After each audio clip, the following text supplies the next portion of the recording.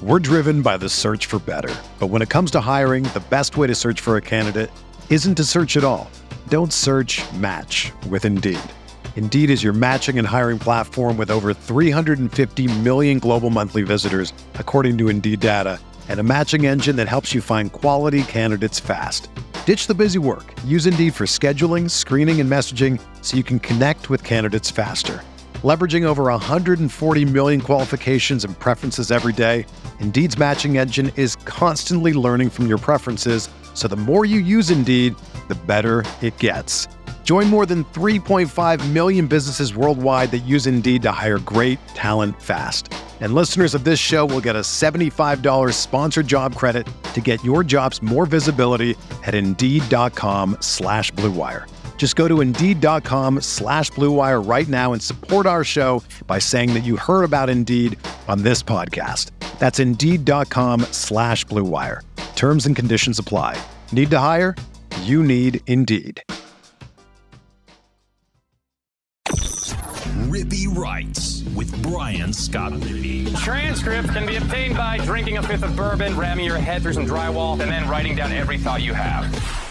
What's up? Thanks for tuning in to another edition of the Rippee Writes podcast powered by Twisted Tea. It is our Sunday SEC football conversation with Weldon Rodenberg. Ton to get into as Ole Miss had a thrilling win over LSU. We talked about the significance of the win for Kiffin, the program, and how it happened as the Rebels played one of the greatest offensive games I've ever seen. So buckle up. I think you'll enjoy it. Then we took a look around the SEC and, of course, Soccer Corner at the end. Before we get to all that, though, want to take a quick break to remind you. Home fiber. The past few years have proven how important it is to have reliable home internet connection for you and your family. That's why C Spire Home provides the most reliable internet service with 99.99% uptime. C Spire also prides themselves with best customer service in the home internet market. Their customer service is award-winning, local, based out of the Southeast with industry low call wait time. C Spire provides 1 gigabit and 300 megabit internet packages to homes across Mississippi, Birmingham, and Southern Alabama regions. C Spire is also proud to announce the release of their brand new 2 gigabit and 8 gigabit home internet plans. Save yourself the hassle by not waiting for your internet connection to drop with the other guys. Call or go online to cspire.com/home today and use promo code RIPPEE, RIPPEE, and you'll get 1 month of free service. So you get a free month of internet service and the best internet service in the market just for listening to this podcast. How about that? Check them out. C-Spire, customer inspired. All right, here's Weldon. All right, we now welcome on LSU apologist, former Ole Miss recruiting staffer Weldon Rodenberg. I can see the tears coming down your face. How are you handling things? I'm fine. I think you take the shit on the board more personally than I do. I definitely do. That's an absolute fact that you do.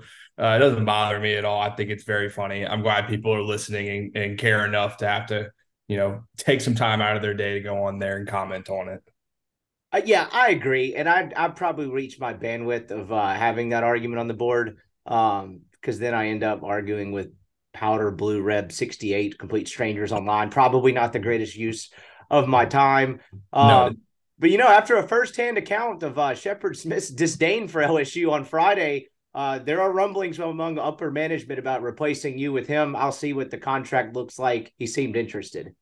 No, I don't doubt that he is. I'm sure the news is so much fun to cover these days for wherever he's at. What is he, at MSNBC these days? I think he's just retired and kicking it. He was there till he's done. Okay. 2022, and I think I looked up his last contract at Fox. He's going to be okay.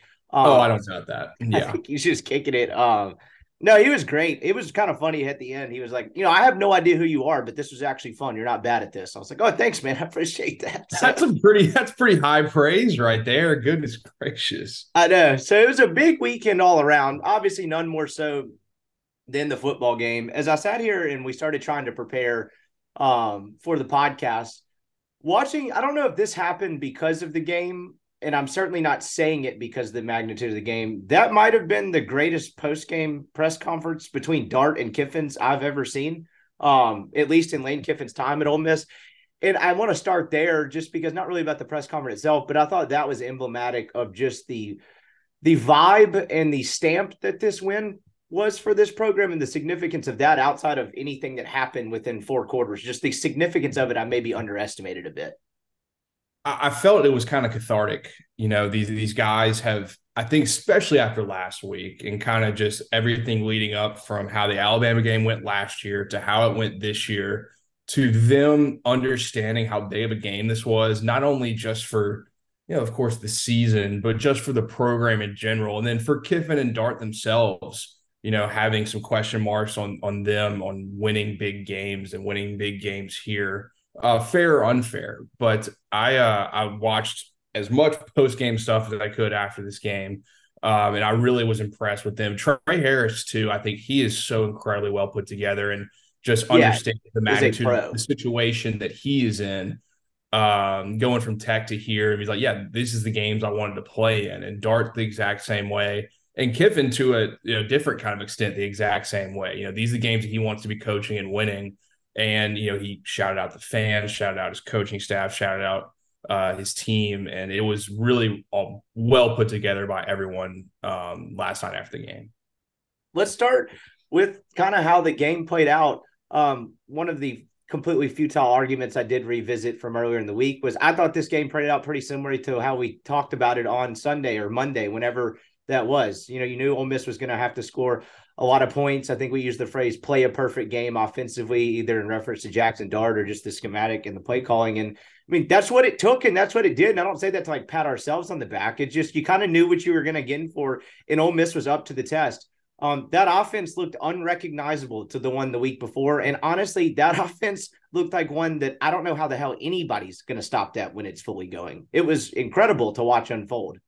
Yeah, I mean, we don't have to pat ourselves on the back too much, but this, the scenario I gave for Ole Miss winning the football game was pretty much exactly what happened. I mean, there were some things I got right on this, some things I got wrong. I'm kind of an internal pessimist, so I'm looking to this game and saw the line, was like, man, from what we've seen through 4 games, I just don't see it. And it didn't move all week, which seemed fishy leading up to not even a half point. I mean, it was 2.5 from the second people actually start betting on games, which is usually Monday or Tuesday, and then it sat there and sat there and sat there. But yeah, I mean, they said they needed to play a perfect game on offense, and with the exception of 2 drives, it was about as perfect as you're going to get. You scored 55 points. You put up 700 yards of offense. You rushed the ball for over 300 yards. You might have put up your total for the season in one game, in an SEC game. Dart was perfect. Judkins looked better. The offensive line looked better. There's not too many things to say that where you can be like, oh, I mean, there's some nitpicks, sure, but it's almost impossible to do it without some sort of smirk on your face. We said that LSU was going to get theirs, and they absolutely did. But you had to make the stops when they appeared. And late in the game, they made 2 massive stops to keep the game within, a winnable margin. After going down 2 scores in the fourth quarter, you made plays. You almost intercepted the ball to end it there with 30 seconds. And that's, at the end of the day, that's kind of what you have to do when a game flow turns out like this, because I may have completely overrated the front 7 of LSU, and I'm willing to say that they were absolutely terrible. But I didn't overrate the offense. I knew that they were going to get theirs, and they absolutely did. And even though they did, I mean, it's not even like Ole Miss was in horrible position on some of those balls. I mean, they just made plays. Daniels was in unbelievable throws. Absolutely. But Ole Miss was the better team. Ole Miss deserved to win that game with the way they played in the fourth quarter, with the way they played the entire game.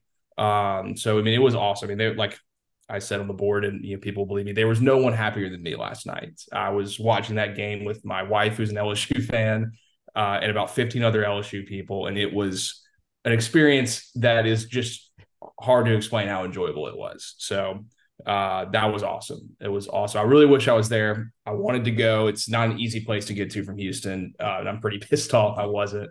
But I was fine watching it on TV and laughing at everybody. So I actually had an interesting experience as far as how I consumed this game. I was when I do go to games, I just go with my family when they have an extra ticket. And I'm one of those people that if not, I'm just perfectly comfortable watching it from home. It makes it easier to do the post-game show, makes a lot of things less complicated. And last night was one of those situations where I didn't have a ticket with my family. So I was like, okay, I'll just go to the Grove for a bit, come back home, get something to eat and watch the game. And I saw my cousin about an hour and a half before kickoff. And he was like, hey, we got one extra ticket in the, I forget the east-west side, whatever Ole Miss's sideline side is, like 20-yard line we're not using. Do you want to go? And God, this is going to sound like the most Jackson Academy thing ever. Between being a reporter and my parents moving seats into one of the end zone things, I haven't sat in like the bleacher seats, I swear, since maybe I was 15, 16 or 17 years old.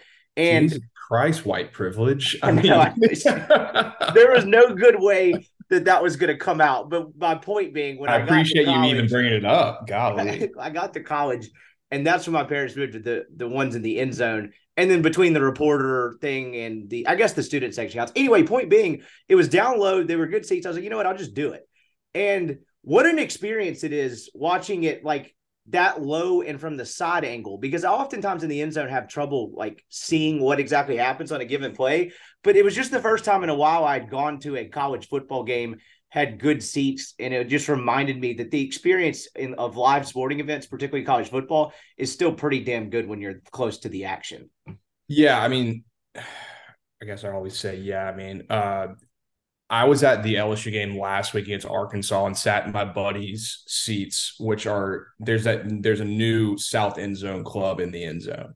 And you're all the way up there and you're kind of like out of the sound bubble and you can't appreciate. That's a great way to put it. That's exactly what it is. You're outside of the sound bubble. You can maybe see, everything progress better from a different angle, kind of like you're watching an all 22 on film, but you don't understand it. And I mean, I'll give my white privilege. My dad probably has 15 or 20 LSU season tickets, and not a single one of them are in anything but the actual stadium. He's just like, if I'm going to a game and he's, 61 years old, I actually don't even know how old my dad is. But he's like, I don't even want to do that anymore. When he was younger, they used to do some like the stadium clubs or suites. He's like, I just, if I'm going to go to these games, I want to be in it because I'm only going to 2 a year. I'm going to the good ones. So it is a completely different experience being in the actual seats. It's so much better. I like almost refuse to like go to a sporting event without, especially a big one, without being in the real seats, because you get a real feel for how everything is. Everything's louder. Everything's better. You may not be able to get a free beer or free food whenever you need to, but it doesn't make a difference. It's so much better. It really is. I think I'm on that train now too. And there's no way this segment was ever going to be received well, but I just had to get that out there. I've just discovered sitting in, normal bleacher seats again for the longest time. Two private school kids talking about football. That's how it goes. Exactly. So anyway, I point being, but that added on to everything last night. I was kind of cognizant of the environment and the moment. And I thought that was really cool to have that vantage point and be there for that. So I'm really glad I did it. So shout out to my cousin for the ticket. That was awesome. But anyway, I think the real reason I wanted to bring that up was the way the game started. I was Ole Miss goes down and scores. I was right in front of the Dejon Anthony hit on Jaden Daniels. And, two things we talked about: Ole Miss needing to play a damn near perfect game on offense, and the defense was going to have to create a play or two and not just be good and get off the field and be better on third downs, but create a couple of game-changing plays. And for all the yards and the points they gave up that I think was more so on LSU, that early turnover felt like a game-changing play for Ole Miss. Absolutely. I mean, Jaden Daniels does not throw many interceptions. You just weren't going to have a ton of opportunities for that. He just keeps the ball. He runs like crazy. He does not protect himself. And Ole Miss took advantage of that. And Anthony is a guy that we've kind of mentioned before a few times, but we probably have not talked about enough for how just solid he has been in the back end for this team in multiple different positions, whether he's playing free, strong, nickel. He's kind of all over the place. I think he was a corner at Liberty, and they're like, we can just use you however. He's been incredible. And that was a play at some point in time to win games like this. And we've seen it with Arkansas in this game and the Alabama game in 2020, you have to kind of flip the script. You eventually have to stop the game flow and take advantage of it on your side, whether that's with a turnover or 2 stops in a row or whatever. But that was a massive play, because if you didn't do that, you're just going back and forth and back and forth and back and forth. You needed to be a leg up in a game like this where it's a shootout. They took advantage of it there. They did it, getting off to the fast start. was, I thought, hugely important because, that game got weird for a while. LSU goes on a 28-6 run. Ole Miss looks like they're dead in the water there with 8 minutes to go in the fourth quarter. And then they flipped the script. And so I just wonder, had they not had that fast start, how this game would have turned out, because LSU was clicking on all cylinders offensively, and so was Ole Miss. And that's probably partially why it was such a fun game. That was just a well-played offensive, really just football game all around between two really good teams. I thought the way that Lane Kiffin, I knew LSU was better than they showed against Florida State. You could see signs of that in the Mississippi State game. They've gone on these wild runs in 3 games in a row where they'll score on 7 or 8 straight possessions. I know one of them was Grambling, but I think that game was 10 straight possessions. I don't care if you're playing Jackson Academy. Scoring on 10 straight possessions is hard. And so when they get in a groove, they really get rolling. And I thought the way Kiffin described them after the game, talking about he actually went through and was like, is this the best personnel in college football? And he basically was like, yep, it's either that or second, and talked about it being 2019 Alabama-esque, which was one hell of a compliment with the playmakers they have out there. And so I guess my point being is they were awesome. I was very impressed with Daniels, but this win I think is going to hold up. Ole Miss beat a very, very good offensively talented football team. Yes, they are really good on offense. They have no weakness on offense. They have receivers all over the place. They have a really good tight end, really have 2 pretty good tight ends. Their offensive line, Ole Miss has been incredible this year, something that, we said, was going to be really important at rushing the passer, and they really didn't get a lot on Daniels in this game, except for a late big play by Sistrunk and another late big play by Sistrunk, actually.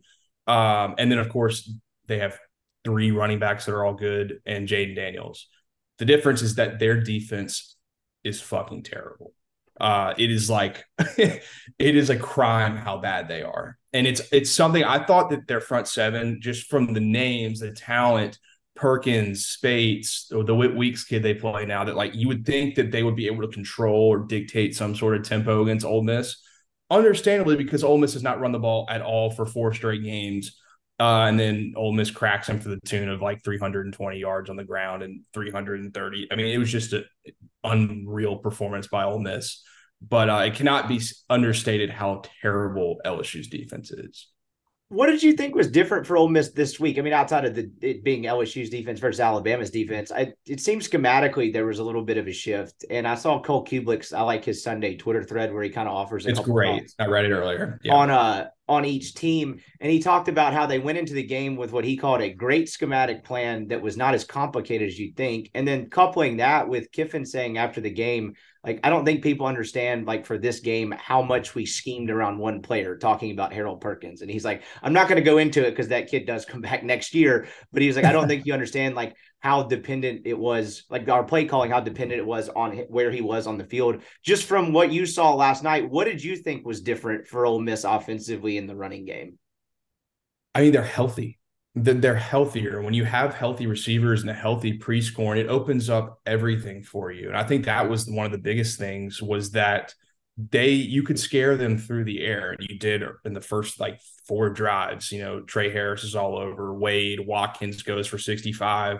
So LSU couldn't commit many players to the box. And for as good as Harold Perkins is, if you get your hands on him, he's not Khalil Mack. He's not Aaron Donald. He's not ripping through offensive linemen unless it's a pass rush or whatever. So whenever they were coming in, they would still have 2 safeties high. So Ole Miss was like, all right, that's fine. We're going to run some outside zone. We're going to run some inside zone. And we're going to take our guys against yours. And it's something I thought that they were going to struggle with. They absolutely did not. I mean, they absolutely hammered them. I think I've been right that Quinshon Judkins, he's been hurt, but he is not some completely different dude. He did not forget how to play football. And last night showed that for real. I mean, he was incredible. Bentley was fantastic too.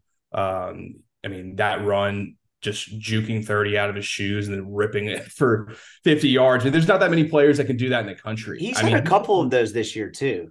Yeah, I mean, has legitimate speed. I mean, it is home run speed. And credit to the offensive line too. You still have to go out there and block the guys, even if you have an advantage in the box. And they were much, much, much better last night. And I think what you're talking about was articulated really well by one RG3 on the broadcast, but the Watkins touchdown where the 2 linebackers clearly bit on the play action and it left a wide open hole in the middle of the field that Watkins took. advantage of. Dart made a great throw and they scored a touchdown. And I don't think Ole Miss had been getting as much of that as they struggled in the running game early on this season. But again, that kind of leads to back to where I started with this, talking about the offense. Now that they're fully healthy, and you saw Caden Prescorn has made a huge difference. My God, what a large human being. I don't know why I continue to be shocked by that. I have stand next to him, which I'm shorter than most people I stand next to, but he towers over me. But man, just seeing him in pads and seeing him out there, he is a massive target to throw the football to. And of course, he's made one hell of a difference, I think, in the running game with blocking. I was texting my buddy Michael back and forth last night, and he was saying, he was kind of hearing a couple of different people say, hey, he made a great block on that run or great block on that run, stuff that I can't really pick up on in live action. I think he's made a huge difference. And so now that all these pieces are healthy and you got Trey Harris and Zachary Franklin back and you've got Caden Prescorn, I mean, this could be one of, if not the best offense in the SEC if they remain healthy the rest of the year. It definitely can be. I mean, the way Dart has been playing, the way he's been controlling the football, and having Prescorn, who made multiple massive catches yesterday on 3rd and 10s, 3rd and 11s. And of course, I mean, I can't focus on who's run blocking who the whole time, but I mean, it's not a coincidence that he's fully healthy and they were actually able to make some moves in the run game. And then you have 4 legitimate guys to throw the ball to. You can spread people out in ways that we have not been able to for the entire season. I mean, on that last drive, when they're just all of a sudden they're going at warp speed and they're throwing screens out here and you got legitimate blockers out there, then you can throw it back and then you can bring them in tight. I mean, there's just so much more you can do with a healthy Trey Harris, a healthy Franklin, a healthy, Wade and Watkins have been doing their thing. And then the ability to run the ball, having all of those guys together puts together a pretty dynamic attack. There's still things to improve on, as crazy as that may sound, but they were absolutely incredible last night. They were. And for the first time, I think, you can correct me if I'm wrong, but really for the first time in the Kiffin era, you look out there when they have a 4 wide set or a 5 wide set. Most of the time it's 4 out there, but it's 4 legitimate playmakers between, you look over and see Franklin or Harris on one side, you've got Watkins in the slot, and then you've got a big target like Prescorn. I think it's the first time that at least I can remember, maybe I'm missing a year in the Kiffin era, where you look out there and you're like, damn, all 3 or 4 of these guys can be problems in their own way on a given play. Yeah, they all have their unique strengths and weaknesses. Having to have Watkins playing all the way out wide while Harris was out is just not in his best interest. I mean, he's a guy that needs to be in the slot, a guy that I know people hate it, but you could even give jet sweeps to, that you can throw out bubble screens to, because how electric he is with the ball after the catch. But I mean, Trey Harris, Kiffin said it last night, I'm pretty sure, if I remember correctly. Just the difference that he has made, just being on the field and healthy for this offense, cannot be discounted. He's just a playmaker. He is really good after the catch. He's a big body guy. There's a few 50-50 balls he probably could have gotten, but that's why they call him 50-50. You don't get him every time. But he was just incredible. And even though I think he probably should have gone down in the last play, it's impossible to do that in the time. I know they were talking about that too. It's just, they have so many. This is the offense we thought we were going to see this year. And maybe we just discounted the injuries enough. It's not unfair to say, if one guy goes down, you shouldn't be scoring 10 points, and when he's back, he scored 55. But it's just something that I think maybe we didn't take into account enough about how this place or how this offense was going to be put together with these guys healthy. And I had a small feel. I didn't know Ole Miss would win the game. I did pick them to win the game, but I had a pretty sneaking suspicion that they were going to be better offensively this week, because last week they got all of those guys back, but Trey Harris was not close to 100% healthy. Caden Prescorn hadn't done a whole lot physically in a month or so. And so I didn't think he was working himself back into game shape. With the nature of that injury, it's not like there was a huge ramp up period. And so this felt like the first time they were really back and in shape and kind of in the swing of things again. And I think that made a pretty big difference as well. And then, you can't say it enough. Jackson Dart was incredible last night. Sometimes I get accused of being a Dart apologist. But he didn't play very well in Tuscaloosa. He wasn't the reason they lost, but he certainly was not a difference maker for them. And, it was fair to question still, what is he like against good teams. And what is he like in big games? He admitted he'd never played in a game like that afterward. I think his answer was, hell nah, that was awesome. But he was incredible last night. He was up to the moment. He was great all night, 26 of 39 for 389, 4 touchdowns, no picks. And unless I'm misremembering something, not hardly any bad decisions either. And he was incredible. And, I think you saw a guy grow in confidence as well after last night. It was not unfair of us to be concerned going into this game what the offense was going to look like. Sure, we completely underrated how shitty LSU's defense is, but they hadn't shown it. And, they hadn't been healthy. So you're like, okay, if they're all healthy, we think they can absolutely be better, but we didn't necessarily know that they could do that. So I don't think it's unfair that we were like, okay, what is this team going to look like in this game? What are they going to do differently? Their game plan was different. It felt different. And that's not on Charlie or Lane or who's calling the plays. I'm almost positive Charlie is still calling them, but they just had a perfect game plan. They had a perfect offensive game. And like we said earlier, that's what they had to have to beat this team and what most people thought was going to be a shootout. Yep. And it certainly was. And then, as you get into what the game means or how it played out, I kind of go back to the significance of it. But I think this win also told you something about this team. Of course, everyone's happy after you win a big game like that, but just kind of the joy they had. I don't know if you saw the locker room video of Dart. No, I did. But just the sheer fact of being down 49-40 with 8 minutes and 24 seconds left to go in the game, having to drive the length of the field twice, get 2 scores, get 2 stops to beat a good LSU team at home a week after you kind of laid an egg the week before.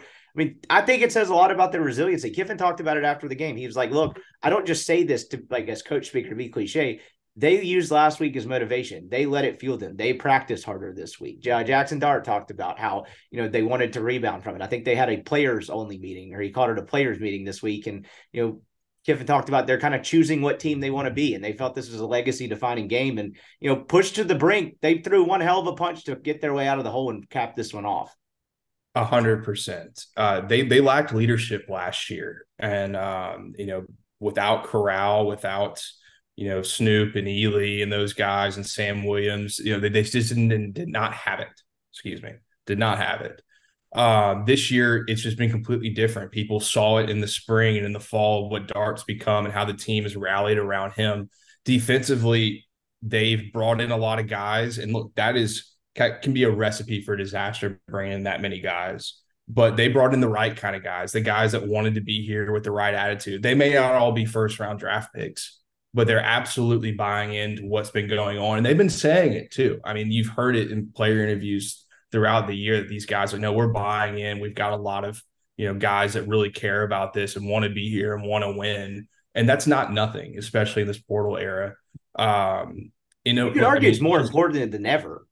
Absolutely is. It's when you do these scouting stuff, especially like when you're in the NFL, you scout guys, of course, by their athletic ability and their ability to play football, but then it's like, what kind of character do you have? That is a massive part of it. And it's probably something that's been overlooked by a lot of programs. And that's not an Ole Miss comment, by a lot of programs bringing in all these portal guys, whether it's offense or defense. It's like, are you going to fit into what we're trying to do here? Despite how talented you are, you can't get away with that every single time, especially if you bring in 13, 14 guys on a certain side of the ball. So, no, a credit to everybody involved. Kiffin said how much more important this year was going to be getting these guys to gel compared to last year after what happened after the Alabama game. And, so far, and really just this game culminating in a pretty successful strategy in that. Get back to Weldon in just a second, but before we do, I want to take a quick break to remind you. This podcast is brought to you by Twisted Tea. Are you ready to elevate your college football game day experience? Check out Twisted Tea, your go-to game day beverage for college football fans. Twisted Tea is unlike any other hard beverage you've had before. It is made with real brewed tea and packs a flavorful punch with 5% alcohol and no carbonation, delivering the perfect balance of taste and refreshment that goes down smooth for every game day occasion.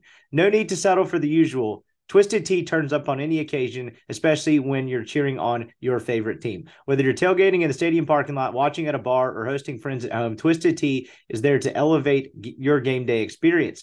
It perfectly complements your love for college football and your passion for creating unforgettable moments. So let's toast to an unforgettable game day experience.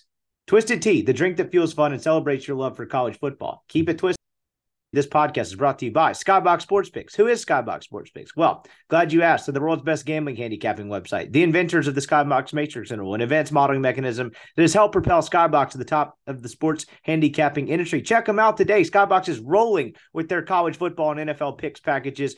Don't be that guy that loses a bunch of money based off their own leans. Skybox is a full proven method. They'll send you a color-coded picks spreadsheet divided up by units, and boom, you're all of a sudden more equipped to profit than before signing up for Skybox. Make this football season a profitable one. Check it out, skyboxsportspicks.com. Use the promo code Rippee, Rippee, and get 20% off any picks package. Check them out, skyboxsportspicks.com. All right, back to the conversation. And the reading into the tea leaves too, and just kind of the vibe I get from the very limited interaction I've had with a select few of them, it seems like a group of guys that really like each other as well, and they're also very mature. And you just covered it perfectly about the buy-in from transfer guys and getting the right kind of guys. I think that was a lesson that they learned last year, and something that they were much more mindful of this year. And I think it paid off in the biggest moment of what is, at least currently, the biggest game of the season. Like, if that team last year is down 9 points with 8.5 minutes to go in the fourth quarter, do they win the game? My guess would probably be no. And for whatever reason, last night, I didn't think they were out of it. I mean, it looked bad. Ole Miss looked dead to rights, but I thought, if they can get one score here, at least give yourself a shot to get off the field and get one more. I still felt like they had some life to them, and I'm just not sure if that would have been the case in 2022. I don't think it would have been. And we know we got to give credit to the defense. I know that it was not great last night. 49 points at home, not great, but they gave them the stops they needed when they got them in the fourth quarter. I mean, you had to have them at some point, and they got them. And that is probably something that hadn't happened in games like this previously. I know the Arkansas game, they got the stop on the 2-point conversion, but that was it. It wasn't like actual real stops making real differences in a game that could have gotten out of hand pretty quickly. So they get some credit for what happened last night. And then offensively, they never like, their hands were still. Never once did they press. I mean, they were still running the ball with 8 minutes left down 2 possessions. They were doing it successfully because at the end of the day, that's what LSU was giving them. You didn't have to rush. There's plenty of time. You've got your timeouts. You've got a defense that's been on their heels the entire game. Don't do what you haven't been doing the entire game. So that's a credit to Kiffin. It's a credit to Weiss, who deserves it, for how they just approached really every single phase of a pretty hectic game. Whether it was in the beginning, just scripting, and they always script well. I mean, literally everyone's talked about this. It's not even a secret for Ole Miss people anymore. Everyone knows that Ole Miss, if they get the ball, odds are they're scoring in one of their first 2 drives. Which is one hell of an advantage to have. It is not. It is definitely not. That's not a bad thing. No, it is not. But we've seen, especially this season, oddly enough, in the first half after the scripts, sometimes they'd be better ready for the second half. But in the first half, they kind of go just stall after the first 2 or 3 possessions. They did not do that. They kept their foot right on their throats for 4 quarters, basically. And like you said, yeah, you may have thought it looked bad, but they were absolutely never out of it. Toward the end of that game, I thought it was interesting too last night. One of the things I noticed, and Kiffin mentioned after the game too, that 700 yards, none of it was cheap or on a busted coverage I say busted coverage. That's probably not the way to describe it. There were not a whole lot of gimmick plays, not a whole lot of gadget gimmick stuff where you're kind of eating up yardage and the numbers look inflated. They methodically drove the football down the field for the entirety of the night. And that's something Kiffin pointed out in the post game. And last week I made a comment about tempo and pace and about how this team, like, is it good for them to try to go warp speed as often as possible? And, I can't really tell as an untrained eye how that goes throughout the course of a game. But when Ole Miss was able to, like, at times slow down and kind of look at what LSU was doing, look at where Perkins was on the field and whatever call they made, they were still just regularly picking up 8 to 12 yards of play at certain points in that game. And I think that's kind of a sign that your offense is legitimate. They have not been going as fast as they were in the first 2 years of the Kiffin offense, but they still, after a first down, we're going at a pretty solid pace, a pace that they said after the game that they thought LSU was going to have real issues with, and they absolutely did. They were so much better on first down in this game. That's something that they have been really, really struggling with. And, it comes down to not being able to run the ball. Last night, they were able to run the ball. So that means you can open up everything you need for second, third down. You don't even feel like you're in real pressure in that kind of game on fourth down because you've been kind of getting everything you want. It was an incredibly well-crafted game plan. They knew exactly what the strengths and weaknesses of both teams were, and they exploited it on every single side. It was incredibly impressive offensively. It's 9 of 16 on third down. I was looking that up as you mentioned it too. Better on third down. And again, not a coincidence. I can think two off the top of my head that Prescorn caught that were massive catches in that game. Probably not a coincidence there as well. No, they had it became a meme that I think Ole Miss converted on 4 third and 11s last night. Wow. I did not pick up on that. Yeah, that is exactly third and 11. They picked it up 4 times. They should just take a knee twice right behind the center and start running plays that way. But they made some crucial plays to keep themselves in that game and put them in a position to win it. This game had everything. It had great offense. It had weird points. You had a ref get trucked and a weird delay on like the second series of the game. There was so much packed into this football game. That's probably why it made it such a thrilling and entertaining day in general. When Ole Miss goes up and gets the big lead, I kept feeling like if they get one more stop, I feel confident they're going to score. Like they could kind of salt this one away much earlier than I thought they did. And some of that's a credit to LSU. They didn't allow Ole Miss to do that. They drove down the field. Daniels made 3 incredible throws and kept them in the game. But there was a point where Ole Miss felt like it played a pretty damn fine first half, and LSU had a 50-something yard field goal to go in the locker room tied. That would have – I don't know if that would have changed the outcome of the game at all, but man, I got to halftime and I was like, Ole Miss has played really well, and LSU's down 3 and gets the ball first coming out of halftime. Like, do they actually have the horses to do it? I feel like that was the only point in the game where I really kind of questioned that. Understandably, I mean, LSU had the exact same scenario happen with Arkansas last year, where they scored a quick touchdown at the end, went in the locker room down I think it was 4. And then came out and scored the first drive. So they were not unaccustomed to that situation. It was not new to them. So I was not surprised they came in they call it the middle 8, that they won that part of the game because they've been in that situation before in a high scoring game. But at the end of the day, you just had to get stops in the second half, and it took a while, but they got them. And that was at the end. I mean, that's all you needed because the offense was just clicking in every single facet. It was definitely getting a little squirrely there. I think it was, what do you say? It was like a 28-6 run. Then Ole Miss won like a 21-7 run to end it. It had very Florida State 2016 vibes, where I think Ole Miss was literally up 28-6 in that game, and it just like they got ambushed in the second half. But yeah, it was a game of runs for sure, and Ole Miss withstood the final, the final couple of punches from LSU. The scenario at the end, I want to get to the end of the game because my God, you could unpack that for hours on end. Trey Harris scores and doesn't go down. Kiffin said he wanted to get down and to take it down to 1 second to kick a last minute. I was losing it. I understand this is maybe just scar tissue and how my brain works. I get it. I know it's the right call to do. I understand it completely. I get it even a lot more in the NFL. Is there any part of you though that doesn't want to rely on a college kicker? And I'm not defaming my hero here, my new boy. Oh my God. Caden Davis, I promise. It's just the nature of it and the amount of things that can go wrong in a kicking battery. Again, that's just a dumb comment, and it's probably just, again, my scar tissue. But, is there any piece of a coach that would ever be like, I don't want this to come down to a college kicker, even if it's that close? It just depends. I guess. It depends on the kicker. Yeah, it definitely depends on the kicker and how well you've done in that regard. Personally, you really want him to go down. I mean, just think about how the game went. I mean, everybody's scoring at will. They had 2 timeouts left and 39 seconds.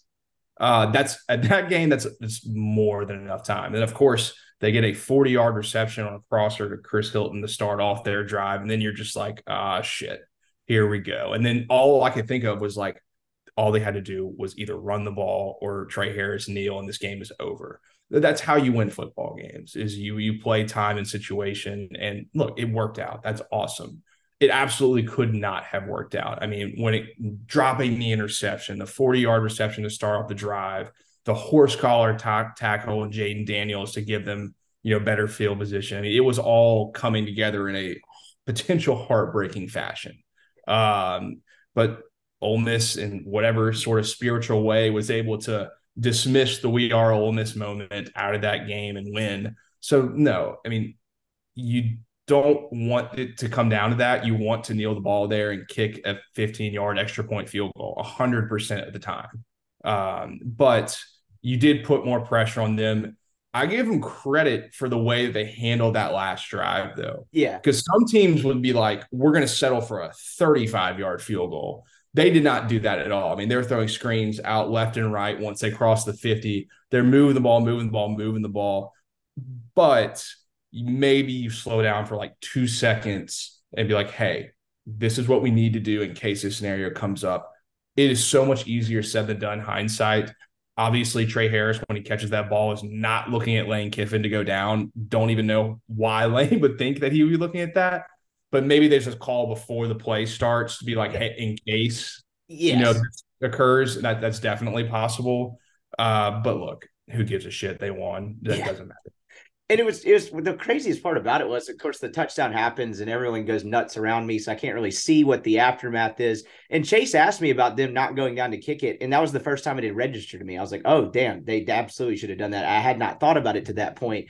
I thought the post-game answer about that was interesting. That's actually what I was going to ask you, but we just kind of covered it anyway, was Kiffin said the reason for that is that a signal came in just too late. And so I guess they have a signal telling them to go down if needed. I would assume so. I would assume there's some sort of signal, yeah. He said the reasoning for that is because it came in too late. But there was a funny shot where, everyone's going nuts. He scores the touchdown, but then it pans over to Kiffin on a knee on the sideline. He's like pissed. I thought that was a humorous moment in that game. And they handled the last drive, like you mentioned, very well. But, man, then it turns around and they give up, 30-something yards on the first play, and LSU's immediately in plus territory. And I went from thinking, do they have enough time to actually have a legitimate shot to score here to, okay, the clock's actually not even that much of a factor anymore in the sequence of one play. You had all kinds of stuff happen. The horse collar tackle on Jean-Baptiste that gets him a real shot at it. But to their credit, they made two great plays there at the end. And got out of it and survived. I thought the Kiffin talking about the Deshaun Gaddy dropped interception was funny. He was asked what the last 30 seconds were like for him, and he said, I'd given up on the interception. They already tried to give us one, and we just didn't take it. So I was saying don't get PI and to smack the ball down. But what a wild sequence at the end of that game there. No, Jean-Baptiste gets a lot of credit for, one, being able to run down Daniels because they really had not been able to do that for the entire game. It's unfortunate he got the horse collar. It sucks. It's having played football, I completely saw it coming. It was like, I have to get this guy down. I'm going for the shoulder pad or whatever. I can't dive at his ankles.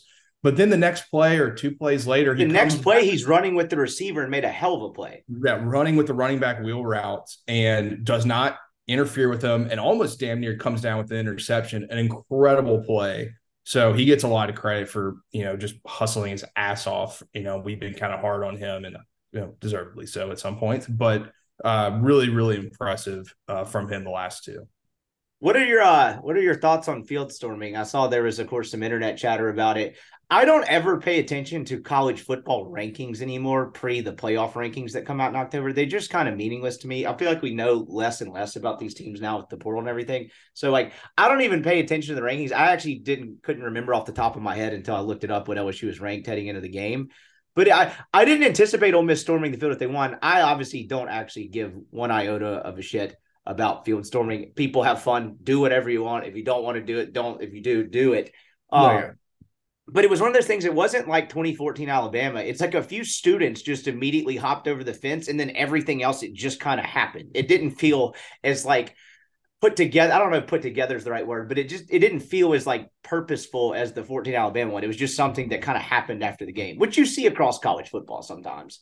It seems to happen a lot more in games that are just incredibly stressful and exciting, despite whatever anyone's ranked anymore. Like Colorado rushing the field against Colorado State because it was an incredible game, an incredible atmosphere. I totally get it. I'm fine with storming the field. I mean, LSU stormed it twice against Ole Miss in this decade, so I don't give a shit what they were ranked. It was an awesome game, a massive win, a night game, which definitely has a factor in it. I will say, and I kind of say this every time about storming the field, storming the court, something terrible is going to happen eventually, and then we're going to be officially done with this. I know that's such a woke comment or whatever, just let the kids have fun. I stormed the field in 2014. I had a great fucking time. I totally get it. It's a lot of fun. It's a unique experience, creates amazing memories. But I'm sure you've seen the video of the Ole Miss kid with his cell phone. Then he runs into the LSU player and he starts cussing at him. And then understandably, the LSU player throws a punch at him. That kind of stuff happens when you storm the field. And eventually, something really bad is going to happen. I don't know what necessarily. I mean, not someone dying, but a really bad episode can happen. I don't really care. I hope everyone has fun and you can do whatever you want. I have no issues doing it, but I will. The other side of it is, it's a recipe for disaster here and there. But like I said, it doesn't really matter. You described it better than I could. The ending, these wild endings are coaxing the field storming more so. Because, Ole Miss, you had the ending in 2014 to pick, but then they still took 2 knees or 3 knees or whatever it was to run the game out, where that game literally ends right there at the student section, right in that end zone, right in the center of it on the last play. The whole team's down there celebrating. It was a very cool moment. I couldn't get that thought out properly. That's exactly kind of what it is. It's these ending ones inducing it. So anyway, it was a cool scene last night. I think it was a big day. As a program for Ole Miss. I mean, I guess we will circle back to the start of the conversation. Lane Kiffin, we talked about, big games, signature wins. I'm open to that theory, right? I mean, you pitched me a couple of different stats about his record against top 25 teams or teams that finished in the top 25. And so, it's not unfair, but what is his signature win at Ole Miss is a little more nuances required, because they just played a bunch of good-ish and average teams in 2021 and beat everyone they were supposed to, right? You lose to Alabama and they lost to Auburn that night. But point being, there weren't a ton of top 15 opportunities throughout the course of that season. You had a down LSU team. Harsin was remarkably in his first year, was just okay. Other than Alabama, point being, the schedule has not permitted a ton of these opportunities. Yes, would beating Alabama and LSU last year have put this conversation to bed? Sure. But that part of it, the nuances or context, I should say, is a little bit needed. But point being, this was a rubber stamp, bona fide signature win that he got last night. He coached a hell of a game. They played very well, and he got a legitimate win that I think is going to hold up for the entirety of the year. Definitely. I think that conversation has come up more, especially after the Alabama game, because of the way, the way that we thought this Ole Miss team could play this year and the way that the SEC has played out this year, where you just feel like you have a real opportunity to take a stranglehold in a division that you've never won against an Alabama team that is absolutely down, and then you kind of lay an egg. So then it all kind of culminates into what are we doing here? After the end of last season, your first big opportunity in a game you talk about all week and you lay an egg. It's okay, what is this Kiffin experiment going to be like? It's year 4. Is this what we're going to expect from here on out? Is there a ceiling that we can meet? Have we already met it? Blah, blah, blah, blah, blah, blah, blah. And then you come up to this LSU game, and yeah, it's a massive game. It's a massive game for more than what that LSU team is. It's just beating the teams that ideally and just realistically Ole Miss has not beaten consistently. Lane Kiffin was supposed to come in and be a guy that changed that. After, the whole Hugh Freeze and Matt Luke debacle and all that. You're supposed to elevate the program and start beating teams, the Auburns, the LSUs, the Alabamas. He'll have his opportunity at Georgia this year. That just Ole Miss hasn't beaten consistently. And, from now, at the end of the day, he's beaten all of those teams except for Alabama. He's done it to LSU twice. I mean, that 21 team was terrible, but, he's done it. And Ole Miss has been, I think they were 5-15 since 2000 against LSU, or last 20 years. It's not even about what they're ranked or how good those teams are. A lot of it's just perception. That's fair or unfair. That's the perception of where Ole Miss is and where Alabama and LSU and Georgia are. So it's more than just, what is that team ranked? It's what's the scenario you're in? What's the context of the game? And for everything that went into this LSU Ole Miss game, it was massive. It was massive on both sides. I think you were listening to media on both sides talking about whose game is what program is this game more important for? And there was legitimate cases on either side. It was for Ole Miss, your West goals are done if you lose this game. You have to deal with the comments we just talked about with Kiffin not being able to win the big game, and he's losing to the teams that, like, as an underdog, he just can't beat them at home or on the road or blah, blah, blah. And then for LSU, it was you lose this game and you are not going to the playoff. And, those are expectations. There was a different level of expectation, fair, unfair for Ole Miss and LSU going into the season. And you came out on top, and now everything's open for you.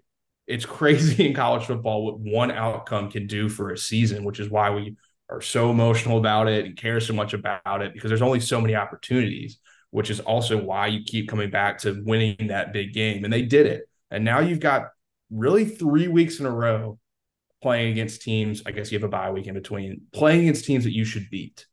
And then A&M comes into town. So everything's open for you now. You don't technically control your destiny, but you are in a pretty damn good spot. And I think it was just really, really important to win this game for just a myriad of reasons.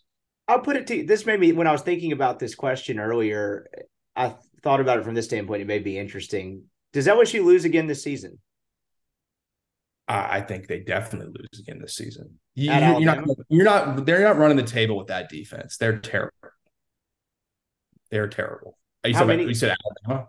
Yeah, like I went through the rest of their schedule, and they do have some tough road games at the end. I was like, if they do lose, I figured at Alabama, I think they go to A&M late in the year, or excuse me, that's the last game of A&M's at home. But they have to go. Hey, they go to Missouri next week. Yeah, 11 a.m. game at Missouri after this performance. They've got Auburn, who, they suck on offense. They were terrible on offense, but they have some war daddies on defense. That's not a guarantee. There's no guaranteed win for LSU except for Army on their schedule left. They are not good enough to take any team for granted. Defensively, they are terrible. I think that's the way the division and the league is too, in some respects. Like, absolutely. There's just not a whole lot of concrete. No, Ole Miss got to get up for next week. Yep. That's a dead team walking. And that can be a really, really scary opponent coming into your house. I think it's fantastic for Ole Miss that game is at night. There's no excuse not to get amped up for it. You're going to have an incredible crowd. I think they're doing the stripe out and yada, yada, yada. But that team, KJ Jefferson himself, he hasn't been great this year, but he's definitely capable of making plays. Arkansas is not a good football team. I will not be overrating them. Believe me, they're not good. But they are not incapable of beating you. I don't think anyone is. You're not that good just because you won last night. You're not that good. But no, look, Alabama, they're capable of losing games coming up. They have to go to A&M next week. They have Tennessee at home, which is they're like 50-50 these days. You don't know what Tennessee you're getting. And then I think they play Auburn on the road to end the season. I can't remember. It doesn't really matter. But there's that Iron Bowl is in Auburn, and at Auburn it is. At Auburn. Look, the way they played against Georgia, you never know. So look, they have losable schedule. You just have to. It's all about controlling your own destiny, and obviously you don't actually do it, but it's week by week now, and you have to start with Arkansas. We'll finish up with Weldon in just 1 second, but before we do, I wanted to take a quick break to remind you. Podcast is also brought to you by LB's University Avenue there in Oxford. Go see Greg if you're a Rippee Writes subscriber. That's rippeewrites.substack.com. Get a free newsletter from me and discounted meats right now. It's 3 6-ounce bacon wrap fillets for $20. That's about a $40 valuation. You're getting there for $20. Go in there, show Greg proof of subscription. He'll get you set up. Then go find all your own favorites at the most delicious butcher shop in the world. Check them out, LB's University Avenue there in Oxford. This podcast is now brought to you by MC Speech Therapy. Has your child been diagnosed with autism spectrum disorder or another developmental disorder? MC Speech Therapy offers private speech therapy from the comfort of your own home. Other centers may leave you, as the parent, sitting in the waiting room. MC Speech Therapy enables parents to make every moment with their child therapeutic. Using a relationship-based framework, MC Speech Therapy can help your child engage, relate, and communicate. Mary Claire Boudreau's doctorate-level expertise and passion in helping children with communication difficulties offers articulation and language therapy, parent training, is licensed to do virtual therapy across the state of Mississippi. With MC Speech Therapy, you and your family will gain a better understanding of your child while cultivating stronger relationships. For service today, call 903-824-8575 or email her at maryclaire@mcspeechtherapy.net. That is MARYCLAIRE @mcspeechtherapy.net. All right, back to Weldon. last couple of things on the Ole Miss game. Lane had a few bangers in the post-game press conference last night. He dunked on Sokolov again. And then also did it in kind of like an endearing way, because after he finished up kind of poking fun at him, he said, I only pick on people I like. He had what was one other one that I can't find in my notes that stood out a second ago? Oh, someone asked him a question.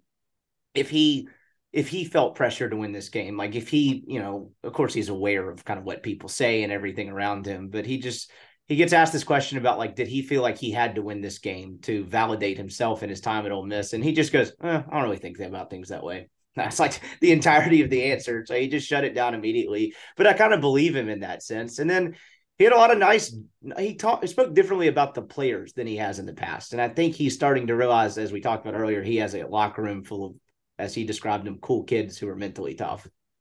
Yeah, which is great. I mean, he is not scared of giving praise when it's deserved. And he is absolutely not scared of shitting on somebody publicly if it's warranted in his eyes, whether that's a player, whether that's a coach, whether that's a media member, as we've seen. He's pretty honest, especially post game. I think he doesn't really, shy away from any of the truths about his situation, about the team, about the culture, whatnot. But I think he really likes this team. I think he's said multiple times, and we've heard it, but he really, really does like this team, which is something that just after everything that's happened over the last, I guess 10 games in his tenure, it's really, really good to see them come together like this. And he talked about them handling adversity. He mentioned last year after the Alabama game, and not to go down this whole rabbit hole again, but he said, we didn't handle it well. We came out and we were flat, and it really affected us. And this year, they came out and played the best game of the season, and one of the best games I've ever seen a Kiffin team play since he's been at Ole Miss. They responded a hell of a lot better, and I thought that was this main storyline from last night. And he kind of, after that LSU weird Brian Thomas touchdown, no touchdown deal, which I think it was not a touchdown, but I can understand why you don't overturn it, blah, blah, blah, whatever. I don't think it was a touchdown. You could have seen the team crumble in that scenario because it's like, oh, shit, everything's going against us. Now we're down 2 possessions. Like, what the fuck? And they didn't. And we've talked about it multiple times. So we don't have to rehash it, but it's just another example of the resiliency of this team. And, last thought on this, when we'll get around the SEC, that was just a hell of a lot of fun to watch. That offense was a joy to watch operate for 3 hours like that. Kiffin's had some great offensive games, and there's been some games that have been really, really fun. The Florida game, weirdly, his first ever game, is kind of one that pops up. The Alabama one, 2020. But man, if that offense is here to stay, one, they're going to be really tough to beat. And two, I just really enjoyed watching the way they operate. I don't know how to make that sound any better, or I don't know if that makes any sense, but they were just very visually appeasing. Absolutely. It was really the first time. Look, Kiffin's had incredible offenses, but they've also had times, throughout seasons where it's like, there's a little weird here. It felt like 2015 Ole Miss to me. And I'm not giving Hugh Freeze a lot of credit, but that was my sophomore year. I was really disappointed if we didn't score a touchdown in every drive. It was like, what the fuck happened? How do we not score here? Especially in the first 5 games, it was like, we just score on everybody and we do it consistently. And last night, that was how it felt. It was like, if we don't get a touchdown here, it feels like a turnover. If we get a field goal here, it feels like a turnover for the way that they're playing. It was legitimately shocking if they came off the field. And that's just a shit ton of fun to watch. The other quote that I laughed at that I couldn't find earlier, someone asked him if he, this was the game that he wanted the identity, some weird question about his program's identity. And he goes, no, tonight felt like the COVID identity. We couldn't stop anybody.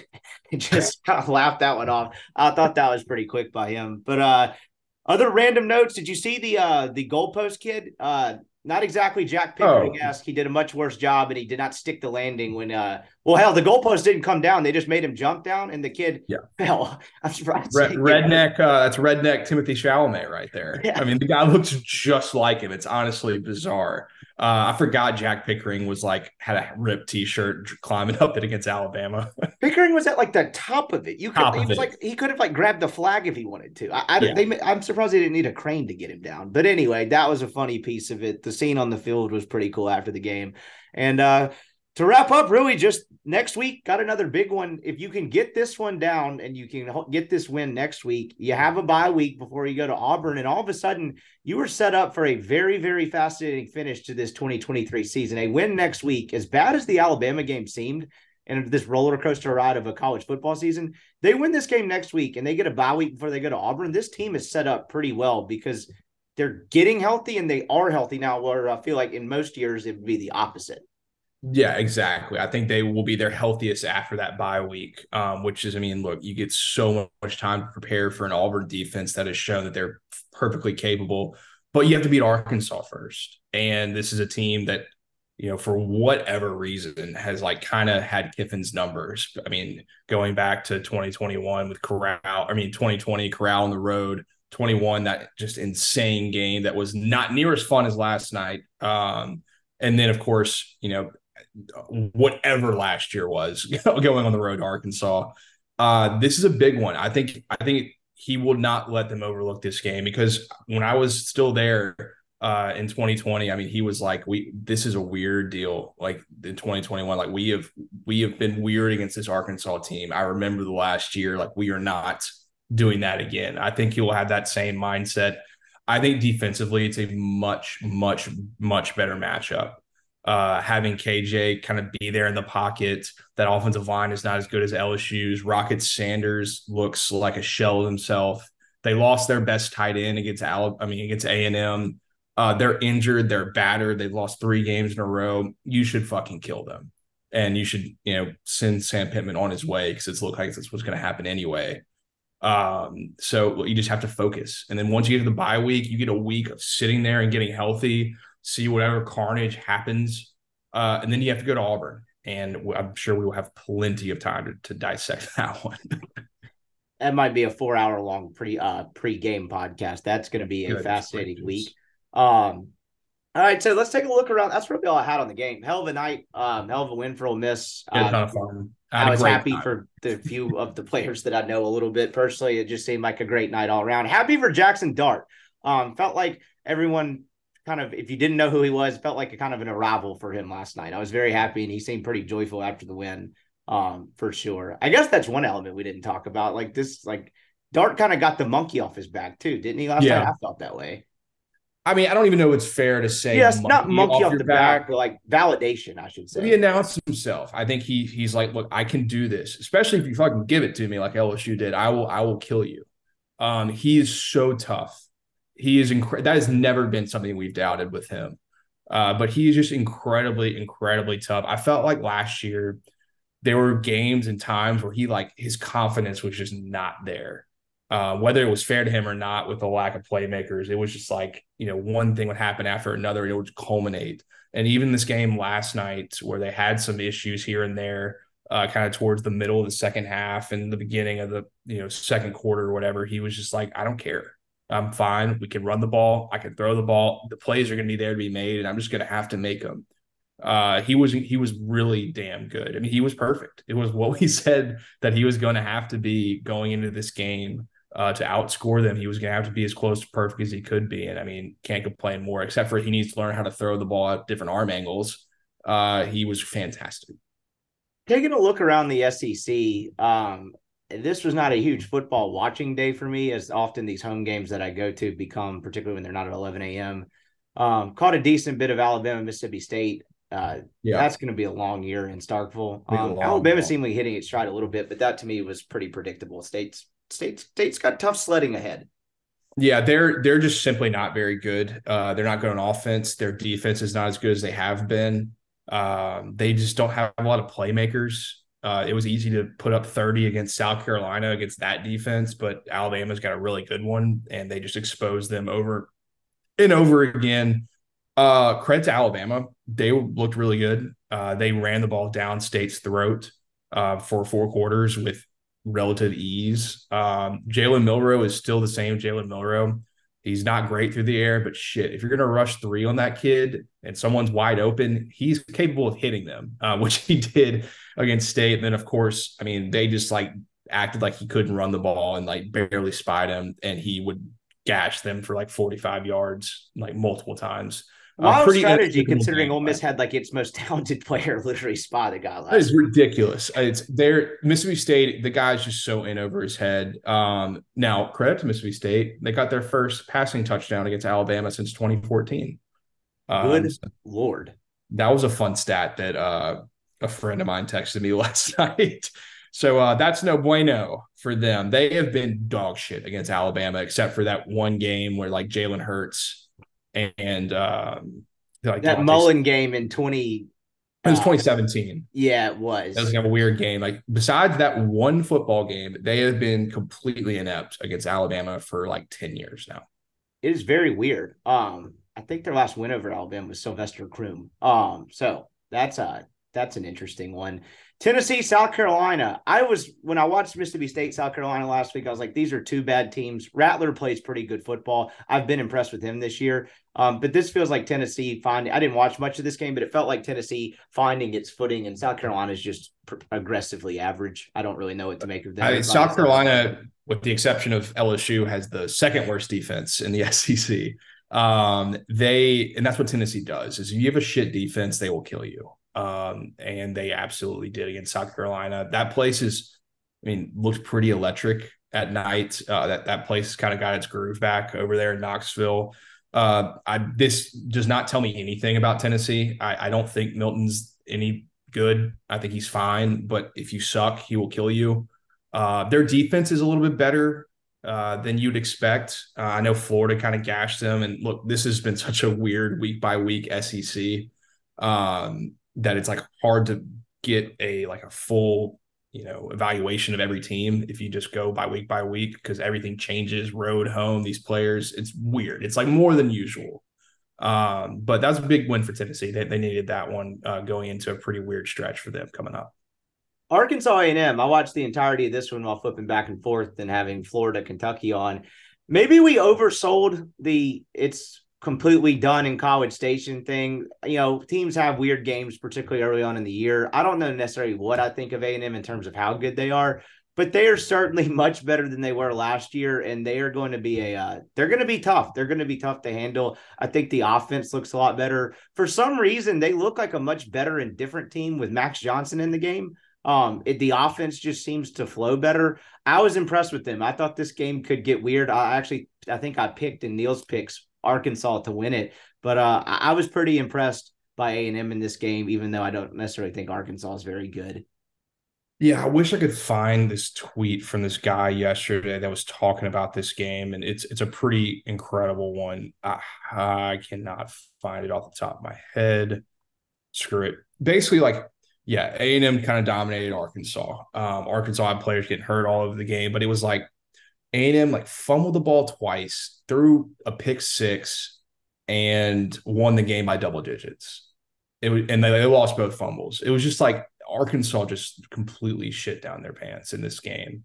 And they have for the last 12 years they've played it. A&M has won this game 11 out of 12 times. It's got this bizarre Ole Miss Auburn energy where it's like no matter what happens, for whatever reason, Auburn kind of finds a way to beat Ole Miss. That's how this game has gone for Arkansas, and they played bad, which is weird. They usually play well in this game, and sometimes they come up short like last year. They just were completely out of sync. KJ Jefferson was terrible in this game. And look, you can credit A&M's defense for that. They definitely have players. Maybe Miami's really good. I don't know. That's shocking to me. But no, it's not all done for them. Wegman being out for the season. Max Johnson is a perfectly capable SEC quarterback, might not be a get you over the hump to win the West quarterback. But no, it's not done there by any means. But they've got their shit or get off the pot game coming up against Alabama this week, really for both teams to see what they are.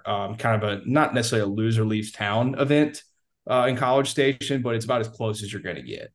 And then a kitchen sink game, I think, for Arkansas next week, because they've now lost 3 games in a row after they lose to BYU. They've been out at LSU. Then they played the Texas A&M game in Dallas and lose, of course. But after Ole Miss, it's Alabama and then home for Mississippi State. That could get weird. This is a back against the wall of all back against the wall games. It feels like for Arkansas. So obviously Arkansas should not have lost to BYU. That was a weird ass game. They should not have lost that. If I'm them, whether it's the AD or Sam Pittman, this schedule is so fucked for them. It is one of the biggest travesties I've seen. I'm not an Arkansas fan. I don't give a shit. After the BYU game, their next 4 games were at LSU, neutral site game against A&M, at Ole Miss, at Alabama. They were away from home for over a month. I didn't pick up on this. I knew it was bad because of the A&M game. I was like, that sucks. They basically played 3 straight road games. They're going to play 5. Their last home game will be September 16th, and their next one will be October 21st. That is unbelievable. I just now noticed that in real time. That is terrible. Sorry to continue, but no, I mean, there's nothing more to say about it. They got fucked. I mean, there's no other way to say it. I would have thrown an absolute fit if I was the athletic director when that schedule came out, being like, what are we doing here? Like, this is an absolute joke. Like, we've got to mix and mangle this a little bit. So they've been on a road against basically the top 4 teams in the SEC West for a month. So, I mean, I'm not surprised what's happening. I mean, that's just situational football. I mean, if you put an NFL team, if you put the Miami Dolphins on the road for a month, look, they got their ass kicked in Buffalo today. They're going to lose probably 2 of those 4 games. And Arkansas sure as hell isn't good enough to run the table in those. So I feel kind of bad for them. But you should still kill them on Saturday. You should absolutely stomp in their throat while they're down. Here's one more way to frame it. On November 10th is a Friday. It is the Friday before their home game against Auburn. On Friday, November 10th, Arkansas will have played 3 games in Fayetteville to that point, because they play the opener in Little Rock, which they insist on doing. I don't get that one either. So they will have that Auburn game on Saturday, November 11th, will be their 4th home game of the year with like 3 weeks left in the season. That's almost impossible. That's almost impossible to comprehend. That is so stupid. That's just totally wild. So Florida, Kentucky, I don't know what to make either. I watched a decent bit of this game, and I was like, I don't know what I'm watching. I still don't think Florida's very good. Maybe it made me think a little bit more about Kentucky, but to me, this was 2 very average teams, and one of them played really poorly on the road. Yeah, I mean, there's nothing more to say than that, really. I mean, look, I'm a pretty big Billy Napier guy. This one was like probably one of the first games where I was like, maybe this just isn't going to work. To Kentucky's credit, they take this game incredibly seriously. This is a massive game for them. I think it was like 4 or 5 years ago they won it for the first time in 30 years, and now they've kind of dominated Florida, which I guess everyone has in the last 3 or 4 years. But I don't know if I think that much more Kentucky. Look, they're undefeated. This was the first real team they played. Whether they're a real team or not is definitely debatable. But I think they get Georgia this week, so we'll learn a lot more about them. It was the same old Kentucky way to win a game like this. They won by 19 points, and their quarterback was 9 of 19 for 69 yards. Well, their running back went for 280. Yeah, so that always helps. But remember the years they basically had like a running back taking snaps at quarterback because they'd had. Yeah, Lynn Bowden. He's on the Saints. He sucks along with the rest of the team. It just felt very, very Kentucky-esque. Georgia Auburn. I didn't get to catch much of this because I'm in the Grove walking around, limited TV situation. But this felt like Auburn had a chance to have a real whopper of a year one kind of program trajectory defining win and let it slip through their fingers. What happened here? You're going to have to guide me here. Brock Bowers happened. Okay. In this game. Defensively, Auburn looked really damn good. I mean, Georgia has some weird personnel issues. They don't have like a real running back. They had some injuries on the O-line. Carson Beck is just fine. You can't exactly make plays without having like elite players around him. That's an absolute fact. They had turnovers. I mean, Georgia turned the ball over. Auburn turned the ball over. It's kind of a weird game. But look, Hugh Freeze said he was calling the plays before the game started, of course. But slight credit to him. He's pretty good at it whenever he does it. And he was able to get Peyton Thorne in space. He was able to run the ball well in Georgia, which was really weird to see. He was able to use Ashford actually effectively, which has not been the case the last few weeks for them. But they just couldn't finish in the end. At the end of the game, Bowers had like 2 one-handed catches down the seam and just kind of slowly but surely they churned it out. But Auburn, look, they are bad offensively, but they are definitely good enough defensively, especially in the back end, to be a real pest for teams that don't take advantage of how little they're going to score in the games. This was a real scare for Georgia. They absolutely could have lost this game in certain scenarios, but once again, they kind of figure it out. I don't know when it's going to happen for them, but they look incredibly susceptible. Missouri is 5-0 and ranked. Statement of fact. I think they're kind of sneaky good. You've mentioned their legitimate talent at receiver. I don't know how good they are yet. Schedule hasn't really gotten tough, although they did have a very I mean, Kansas State's a good football. Yeah, that's a good win. So they beat Vandy, they cover. Going to be a long year for our Doors, but what do you think of Mizzou? How good do you think they are? If the quarterback's healthy, I mean, they can be really good. I don't really know a whole lot about their personnel and defense. I do know that they have two legit corners. They have Rakestraw and Chris Abrams-Drain, who was a guy we recruited really hard. And then they've got three really good receivers in Burden and Theo Weiss, a transfer from Oklahoma. And then I think it's like a Williams or something, another guy that's like really good. They are decently coached. I don't know if they're exceptionally well coached because I mean, look, they took Vanderbilt for granted for about 2 quarters and then they figured it out.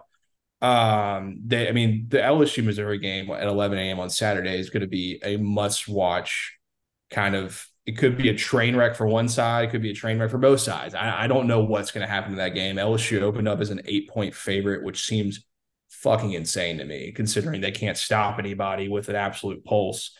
I don't know. I mean, if they win that game, then all of a sudden you're like, oh shit, like these guys are, they're in this thing. I think they're really pretty good.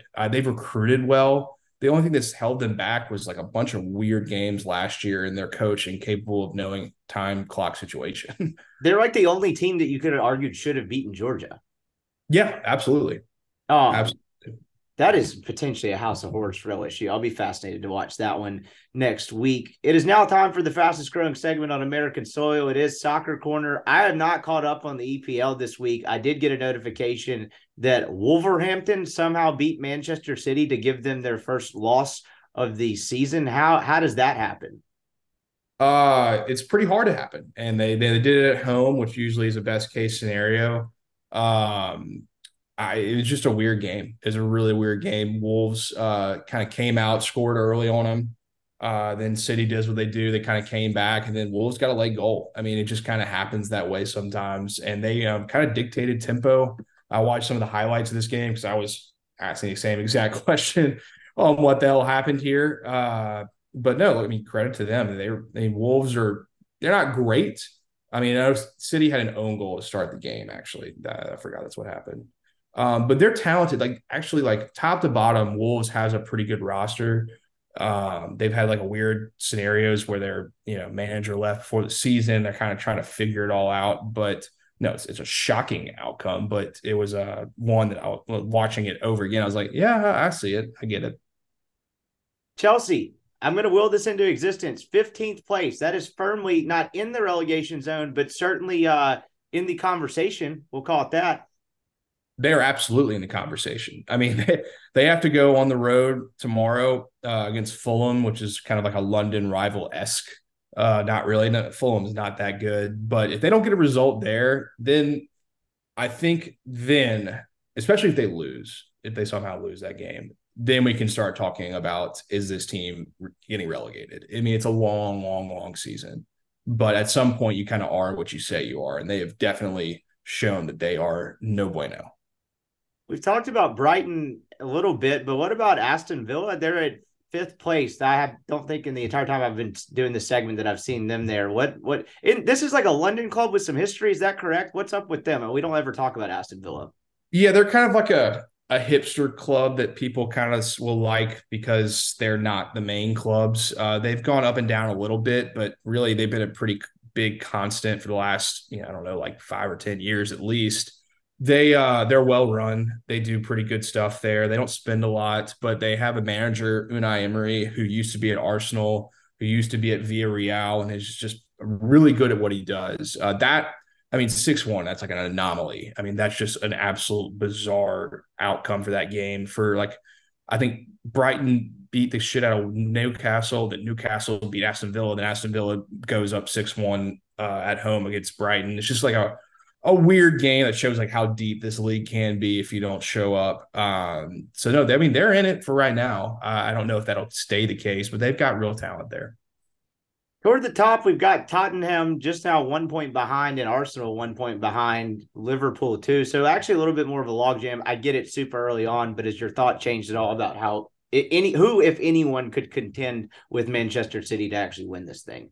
Well, in order to talk about that, we're going to have to talk about what happened Sunday, or I guess Saturday morning, with Tottenham and Liverpool. I'm sure you did not see this. My brother's a big Liverpool fan, so he calls me because I honestly wasn't watching. I was watching Ryder Cup, which maybe we can talk about. Even worse. Ooh.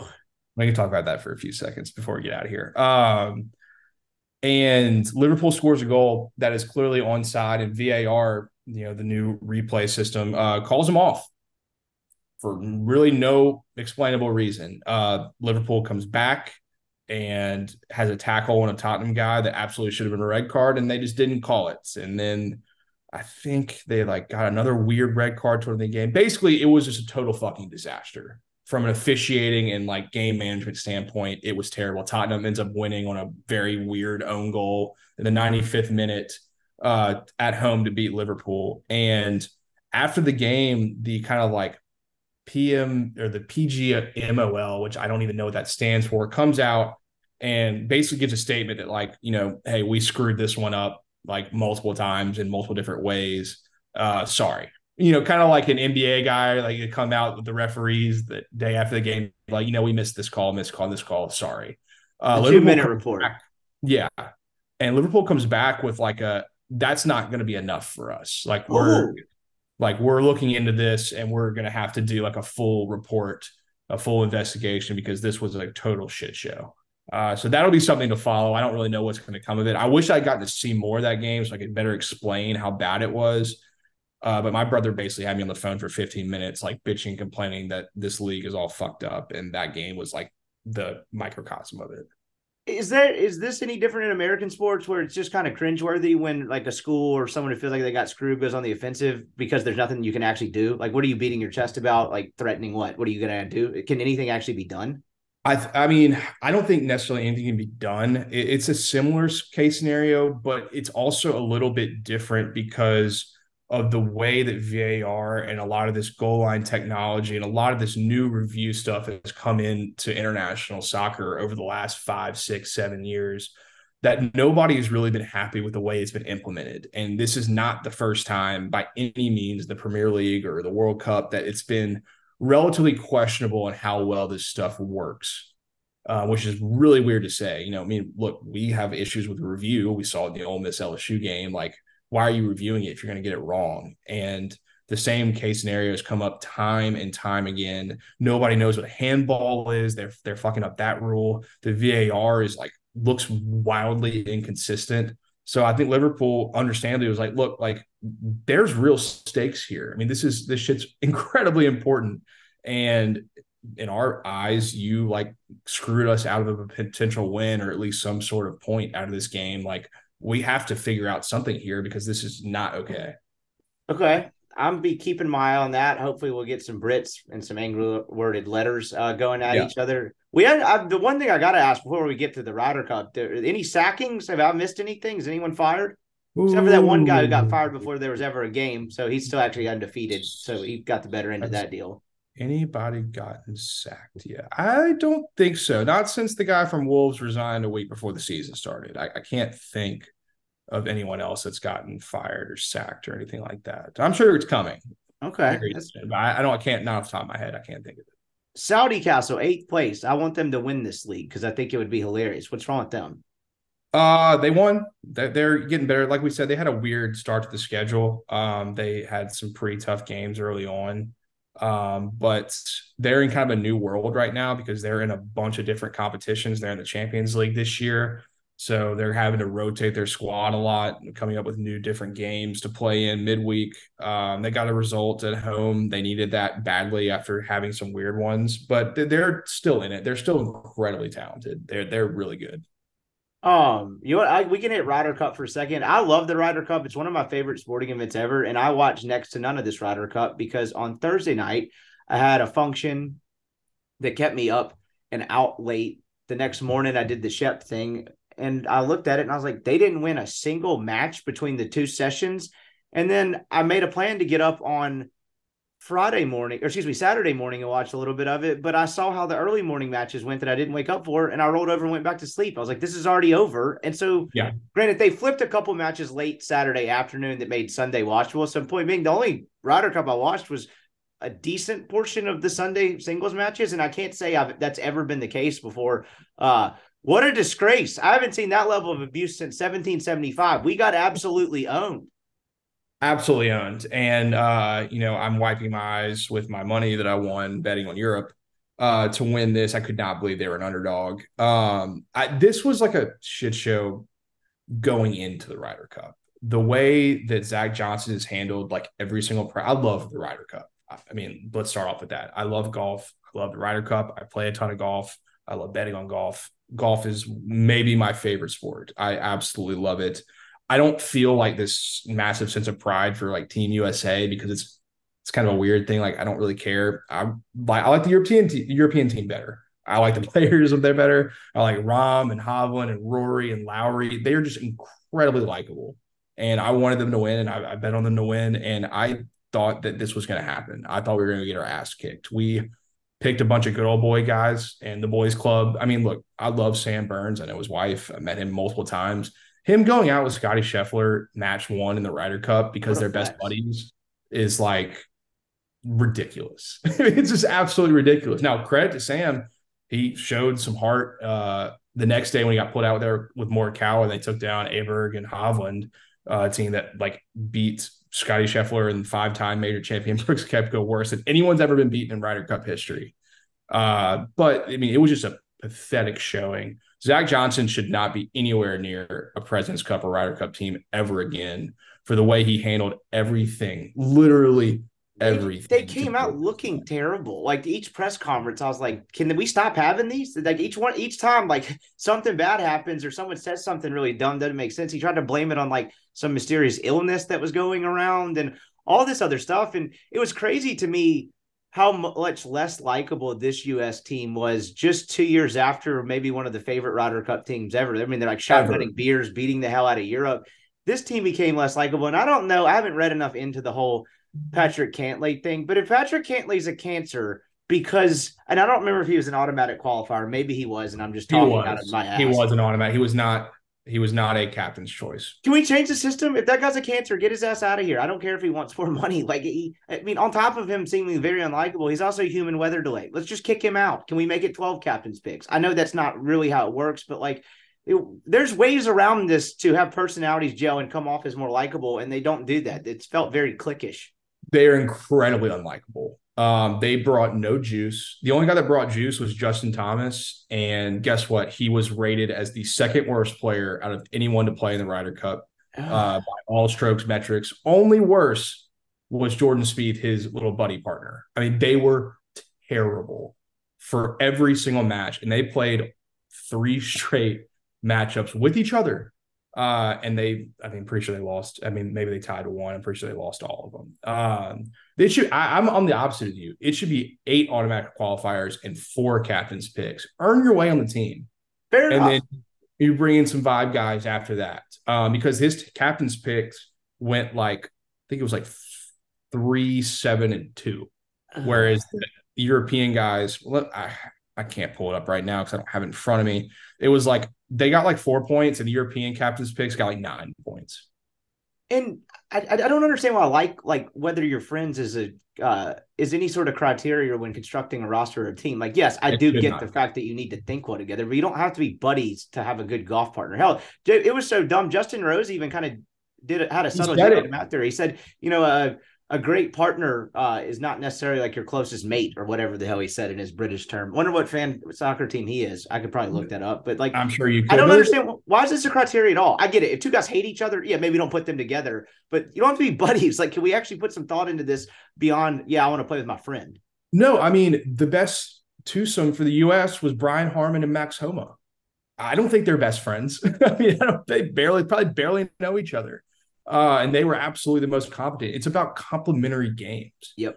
And Justin Thomas can't hit the broadside of a barn on an approach shot anymore. And then Spieth can't hit it in the fairway. What's complementary about that for those 2 guys who have been really bad, both of them for 6 months? And then Ricky, I mean, look, I love Ricky Fowler. Love Ricky Fowler. But why was he on this team? Again, why was he even there? He has a terrible Cup record. And he was in okay form going through the season and then like really tailed off towards the end. And then he comes out and only plays one 4-ball event.